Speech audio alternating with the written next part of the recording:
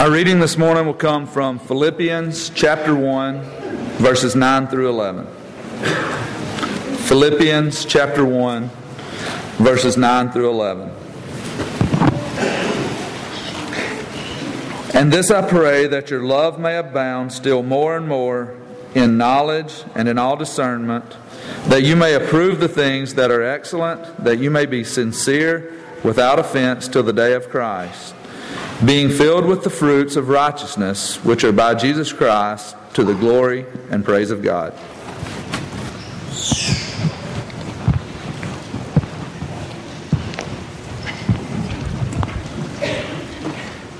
Thank you, Ben. Good morning.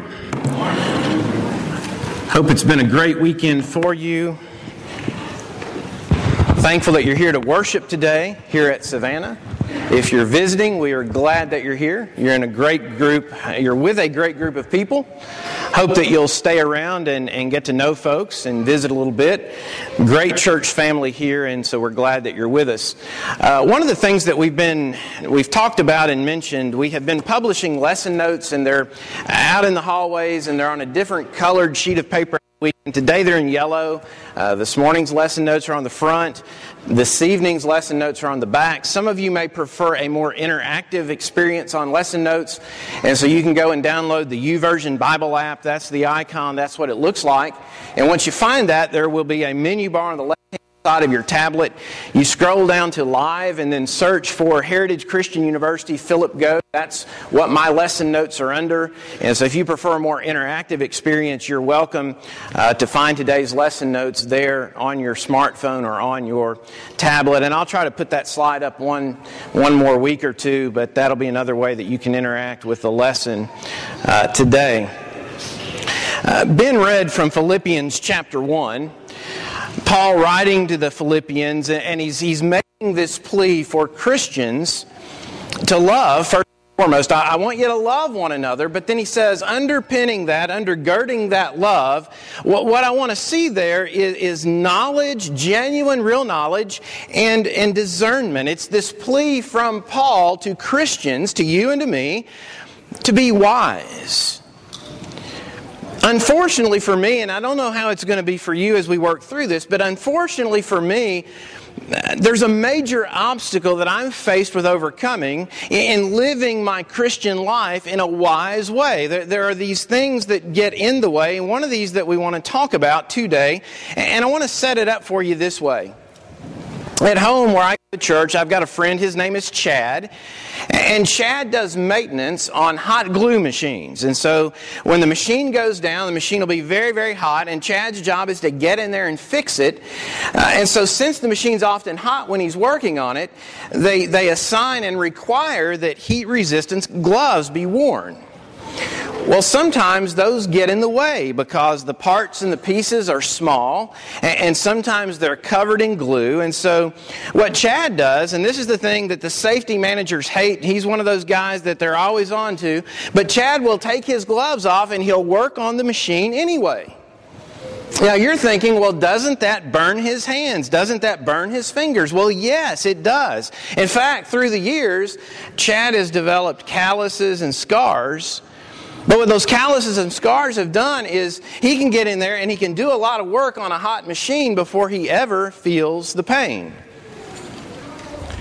His fingers no longer work the way they were designed to. In one sense, you could say his fingers have been desensitized. If we go out and eat several times, one thing you'll find about me, like if we're going to eat Mexican, I want the hottest sauce that they have in the place, and I want to put that on my food. I like hot sauce. And if you like hot sauce, one thing you know for a fact is the more of it you eat, the more of it you can eat without feeling the heat. Something happens with our mouths where it doesn't work the way it was designed to. Over time, our mouths get somewhat desensitized and we just don't feel the heat like we once did. Sometimes we don't want our bodies to work the way they were designed to. I bet more than one of us has already been to the medicine cabinet this morning because we woke up with a headache, and we took something for that because we didn't want our head to hurt. Going to the dentist as you get older and you've had dental work done and maybe your gums begin to recede, sometimes you find, well, man, I'm very sensitive to hot and to cold. And so we go to the store and we buy some toothpaste called Sensodyne because we don't want our gums to function the way they were designed to. We don't want those nerves to feel the pain. We want our mouths to be desensitized. Well, I hope you can understand where I'm going with this. I want to get back to that major obstacle. A similar thing has happened with my mind. It hasn't been intentional, but it's happened. My mind doesn't always function the way God would like it to function. In one sense, you could say, my mind has been desensitized. And maybe you can identify with that. Paul wrote about that, Ephesians chapter 4. He's in this discussion with the Christians at Ephesus about, he's setting up a major contrast about life in Christ that you now enjoy as opposed to the life that you were involved in before you were a Christian. And as he talks about the life that you were in before you were a Christian, he talks about things like hard-heartedness, and he talks about things like being callous. And the big challenge for us today is to make sure that things like hard-heartedness and being callous, that those things are a part of our past rather than being a part of our present Christian walk. You know, one example that challenges me would be the area of bad language. And I don't know if it affects you this way, but bad language seems to be all around us. And for me, I've been somewhat desensitized to it. People say things that they ought not to say. They use words that they ought not to use. And it doesn't affect me the way God probably would like it to affect me. I was out in another state far west of here on a Wednesday night, and I was getting ready to do our school presentation, and so I arrived early, and I went back to the sound room, and I handed off my flash drive, and the guy working in the sound room that night, he starts plugging it up, and he's having kind of a fight with it, and because technology sometimes, presents challenges, and so he's fighting with it, trying to get it to load, and he used an expletive. And he used it, and it kind of sailed past me. And then my brain did something where it's like, you're in church right now. And I thought to myself, did he really say what I thought he just said? We're in church, after all. But it's everywhere. Now, I don't talk that way. But I know it doesn't affect me the way God would like it to. Maybe it's too much corporate life in my past. I'm pretty sure there's been too much TV. Probably been too much music along the way. But like it or not, my mind has been desensitized. Let's think about that word for just a moment and kind of define it. One of the definitions for the word is to lessen the sensitiveness of, to make unaware. In other words, I'm so callous, I'm so hard-hearted, I no longer know right from wrong, or to make indifferent. I may realize that God says it's still wrong, I just don't care anymore because I've been desensitized. And so those are some working definitions. I think we understand the word. And I think we notice sometimes that we're not as troubled about things that as we ought to be. There's this nagging feeling of that's just not right, and it just doesn't feel right that I'm not as troubled about that as I ought to be. But I'm not sure that we're always as fully aware of the challenges that it presents for us in our Christian walk. And the challenge being this: being desensitized is a major obstacle to being wise. The two stand in opposition to each other. So when I'm desensitized, it's a lot harder to live out Philippians 1, 9 through 11. It's a lot harder to have discernment. It's a lot harder to walk in real knowledge the way God wants me to. Turn with me, if you would, in your Bibles to 1 Kings chapter 3. And I want you to think about Solomon, and I want us to think a little bit about his life and think about his interaction with God. Now, even for the young ones in the room, when we ask about one great attribute for Solomon, we ask that question, and almost everybody can immediately answer, well, he was the wisest man to have ever lived. Now, why do we call him the wisest man to have ever lived? Well, it's not because he was perfect. It's not because he was sin-free. He was a flawed human being like we all are. But the reason we refer to him as being the wisest man to have ever lived is because in the moment of having any choice, he chooses to ask for wisdom. He chooses to ask for discernment. And God, in responding to Solomon, is going to say, Solomon, because of what you've asked for, there's going to have been nobody before you who's as wise, and nobody's going to come after you who will be as wise as you are. And so that's why we refer to him as being the wisest man to have ever lived. So I want to notice 1 Kings chapter 3. I want to begin in verse 3. And we'll walk through this and notice some things about Solomon and this great request. Verse 3 says, Now Solomon loved the Lord, walking in the statutes of his father David, except he sacrificed and burned incense on the high places. Not a perfect man. The king went to Gibeon to sacrifice there, for that was the great high place. Solomon offered 1,000 burnt offerings on that altar. In Gibeon, the Lord appeared to Solomon in a dream at night and said, Ask what you wish me to give you. Now try to imagine for a moment that you don't already know the story. Try to imagine for a moment that you don't already know what Solomon is going to ask for, and try to place yourself there. If God comes and God places that opportunity in front of you, what might you ask for? Because see, I think about me and I think about my life, and I realize that I might find some really unselfish sounding ways to ask God for some stuff. And Solomon doesn't do that. Solomon's going to ask for wisdom. And so maybe and this is unprecedented. This is Aladdin's lamp. This is genie in a bottle. It's not 3 wishes, it's 1. But this is ask whatever you want.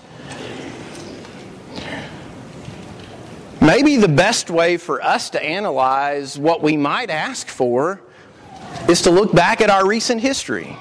Look back to where we've been in conversation with God. As I think back to my last week of interacting with God in prayer, have I once asked Him for wisdom? As I think back over the last month, have I once asked God for wisdom? Or has all of my interaction with God been asking Him for things that I want to maybe consume and to... We know God wants us to be the kind of people who ask. You think about Matthew 7, verse 7. You think about James chapter 4, verse 2. You do not have because you do not ask. God wants us to ask. So notice what Solomon says in verse 6. Then Solomon said, You have shown great loving kindness to your servant David, my father, according as he walked before you in truth and righteousness and uprightness of heart toward you. And you have reserved for him this great loving kindness, that you have given him a son to sit on his throne as it is this day. Now, O Lord my God, you've made your servant king in place of my father David, yet I'm but a little child. I do not know how to go out or come in. Solomon's about to ask for wisdom. He's about to ask for discernment. But as you think about this text and as you think about what's going on, he's already displaying this attribute. The scholars tell us that Solomon's about 20 years old when he becomes king. For those of you who are beyond 20, how many of us, how much responsibility did we really have as 20-year-olds? Or we could ask it this way. Have you ever known a 20-year-old who really thought he had it all figured out, or she?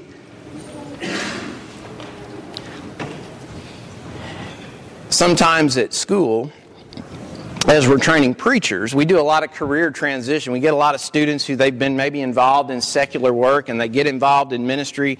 And so they come to us to get them prepared for doing ministry. And so every now and then you'll get a guy who shows up. Maybe he's been preaching some. Maybe he's been involved in ministry some. And he shows up with this mindset that says, I really already know everything. I'm just showing up to take the classes and earn the piece of paper so that I can prove to people by the paper that I already know what I already know.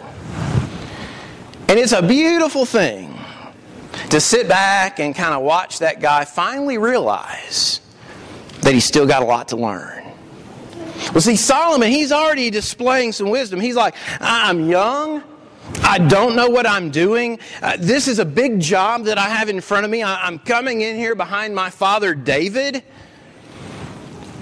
So we continue on. Your servant is in the midst of your people, which you've chosen, a great people who are too many to be numbered and counted. So give your servant an understanding heart to judge your people, to discern between good and evil, for who is able to judge this great people of yours? Another mark of Solomon's wisdom already, Solomon is the king. He's a king, but I believe he realizes and understands he's not the king. He's been given a stewardship. In other words, he's understanding that while he's got a big job to do and he's placed in authority, he keeps referring to these people, God, these are your people. That's wise.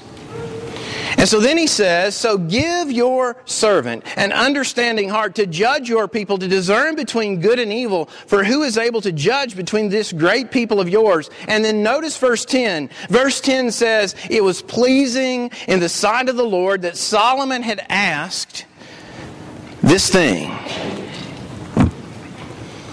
If a commentary on my prayer life or yours were to be recorded in Scripture, how many times would the commentary on my prayer life or yours result in the statement being made that God was pleased by the request that Philip made? Because I'm really afraid that way too many times the Bible might have to record, and God walked away from prayer time with Philip shaking his head at how selfish Philip really is.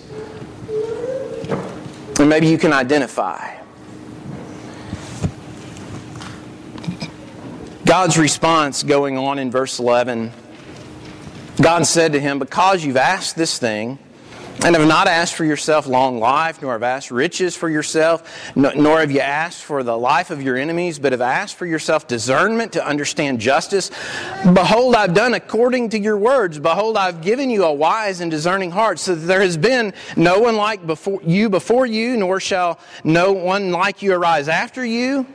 I've also given what you have not asked, both riches and honor, so that there will be any among the kings like you all your days. I can't help reading about God's response to Solomon's request. In fact, it's actually footnoted in my Bible. I think of James chapter 4, verse 3, where in verse 2, James has said, you do not have because you do not ask. And then in verse 3, he comes back and he says, you ask and do not receive because you ask with wrong motives, that you may consume it upon your pleasures. See, Solomon makes his request with all the right motives. I need this, not for me selfishly, but I need this because you've given me a great job to do, and I need to be able to do my job the right way. See, Solomon places this premium on wisdom. And God smiled on that. And the question for us today becomes, how are we doing at remembering our need to exhibit wisdom in a very desensitized world? And how are we doing at remembering to exhibit wisdom when, hey, I look in the mirror and I know I'm desensitized, and I go to church and I know the people that I'm in church, in community with, who are trying to help me go to heaven, I know in a lot of ways some of them are desensitized also. So how are we doing at remembering to be wise? And how do I successfully grow in and apply godly wisdom knowing all of this? Well, what if we could pause in the moment of decision, in the moment of having to choose? What if we could pause long enough to ask a very simple question? And this question is not original with me. You've heard other preachers talk about this question. But the question is simply this. What if we could stop and ask, what is the wise thing to do? Isn't that an amazing question? It's a simple question, but think about it. Another way to say it, what is the biblical thing to do? What is the wise way to react? What is the wise thing to say? And then you can flesh it out in more detail. What is the wise thing to do in light of all of my past experience? And what is the wise thing to do in light of my present situation? And looking ahead, what is the wise thing to do in light of my future goals and aspirations? In other words, what is the wise choice to make right now in light of the fact that my long-term goal is to be in heaven forever? What if we could start asking that question in the moment of decision? Can you think of a time in your life where having asked that question might have blessed you in some way, might have prevented some trouble even? I sure can.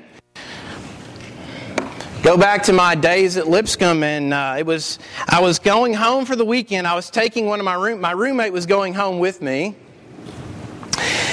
But I still wanted to see my girlfriend who lived at home. I wanted to go out with her, and so we needed a date for my roommate. And so we set him up on a semi-blind date for that weekend. Well, about the day we were to head home on Friday, he starts getting cold feet. He knows this girl a little bit. He doesn't really want to go out with her. And so we came up with a less than ethical way to get him out of this blind date. We lied. And and there was no Facebook, there was no social media, but my sister sold us out. And so we thought we were okay, and we go to church on Sunday. We head over to Captain D's to eat lunch with my family. And we're sitting there eating, and it's a little unnerving when some girls from across town at another church walk into Captain D's and call you out across the restaurant. We know what you did to her. That's a bad moment. We weren't very wise. Oh, and then there's the time when the wise thing to do would have been to have called the plumber first, before I got into it and made it even more expensive. And then there's what we call at home the chocolate pie story. I hadn't been married very long, and as I told some folks the other night, I married a better cook than my mom by far. And so I got home from work that day, and my wife, she'd made fried chicken. She'd made everything to go with it. This wonderful meal. And she's describing the meal, and she said, and I made chocolate pie. Now, the wise thing to have done that day would have been to have fallen in love with chocolate pie. The wise thing to have done that day would have been to say, I want one piece, and when I'm done with that, I need another piece. I would have learned of love to have fallen in love with meringue. That's what I should have done. But I hadn't grown up on cooked chocolate pie, and I hadn't grown up on meringue. Didn't really have much use for meringue at that point. And so I kind of asked her, what is that on top of the pie? And a discussion ensued, and I think Mama got mentioned before it was all said and done. And so today, she just doesn't make chocolate pie for me. I wasn't very wise.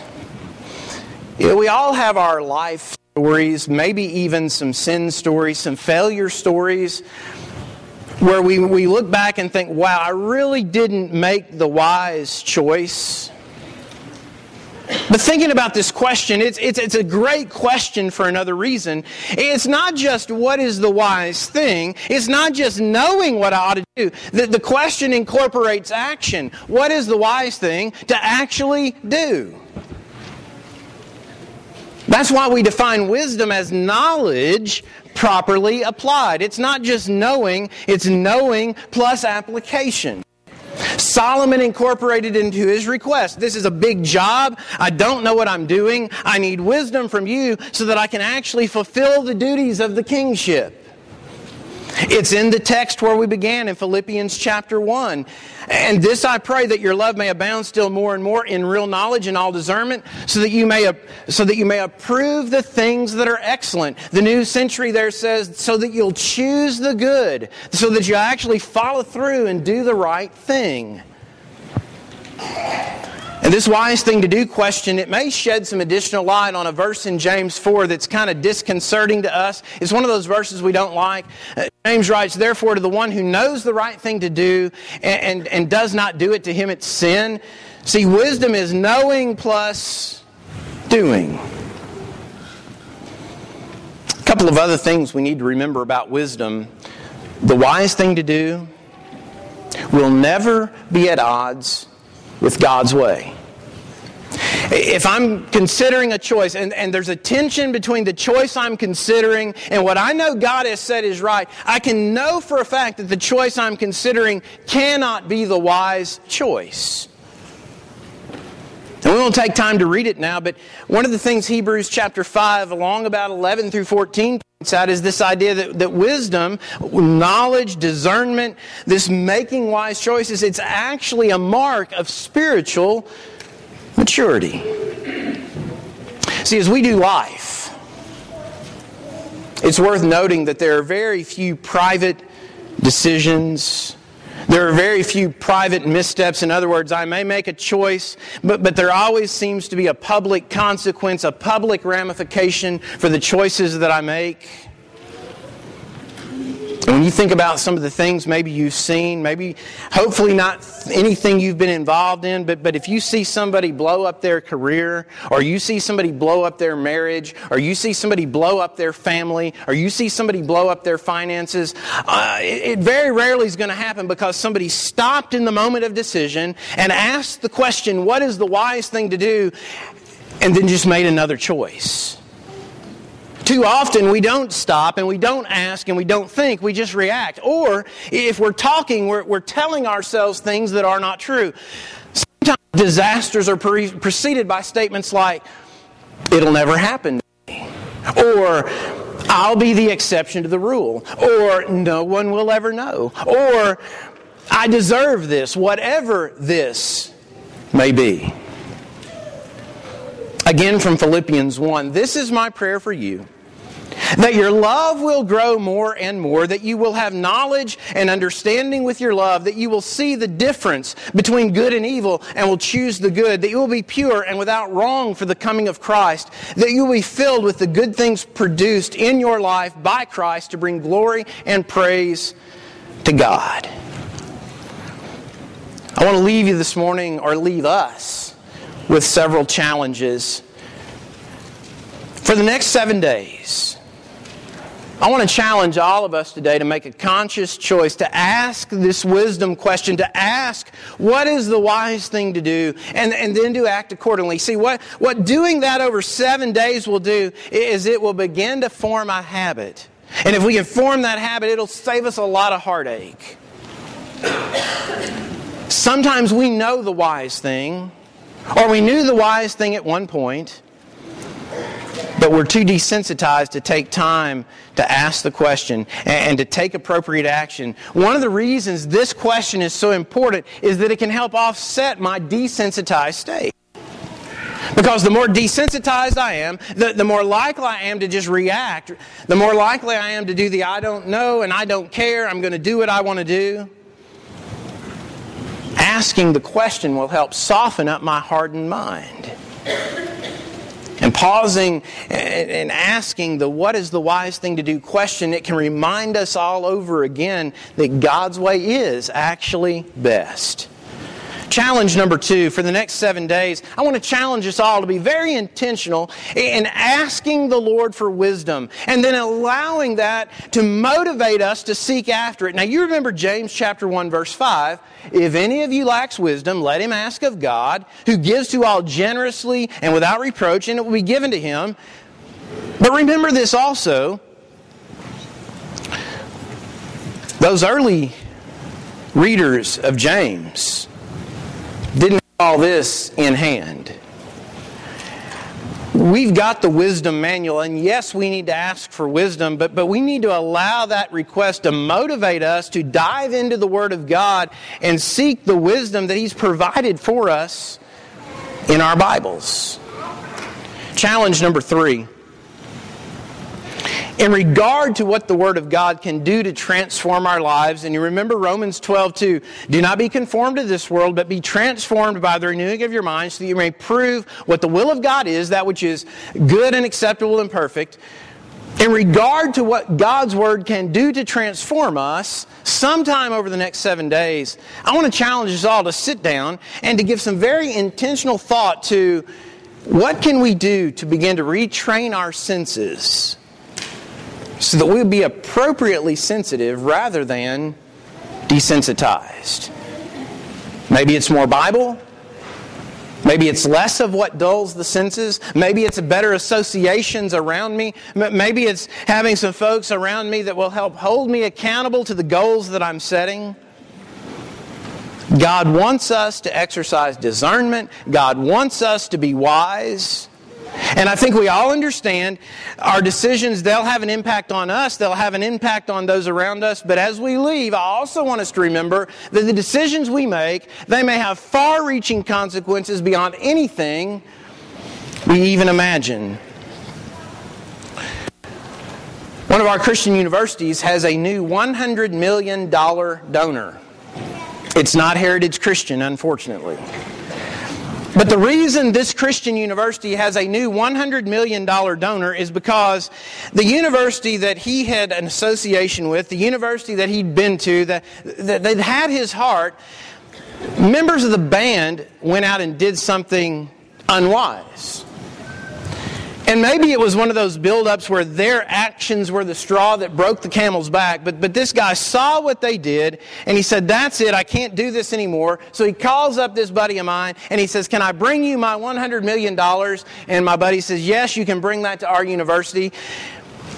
Now those band members, when they were having fun and when they weren't thinking through things, I don't think they had any way of knowing, thinking, even comprehending that what they were about to do might cost their university $100 million. But it illustrates the point. My unwise actions may have ramifications that reach far beyond anything I can think or imagine. As Bradley gets ready to lead us in the song of invitation, Lord, take control, the song that's been selected for today, my question to you is simply this. Do you need to take a wise action today? As a Christian, is there something amiss in your life? Is there something where, hey, I need to get my life back on track. I need my church family praying for me. Maybe you're here today outside of Christ. Maybe you need to be baptized into Christ for the remission of your sins. Maybe you need to begin your Christian walk today. That would be the wise thing to do. If you need to take action today, let that be known while we stand and while we sing.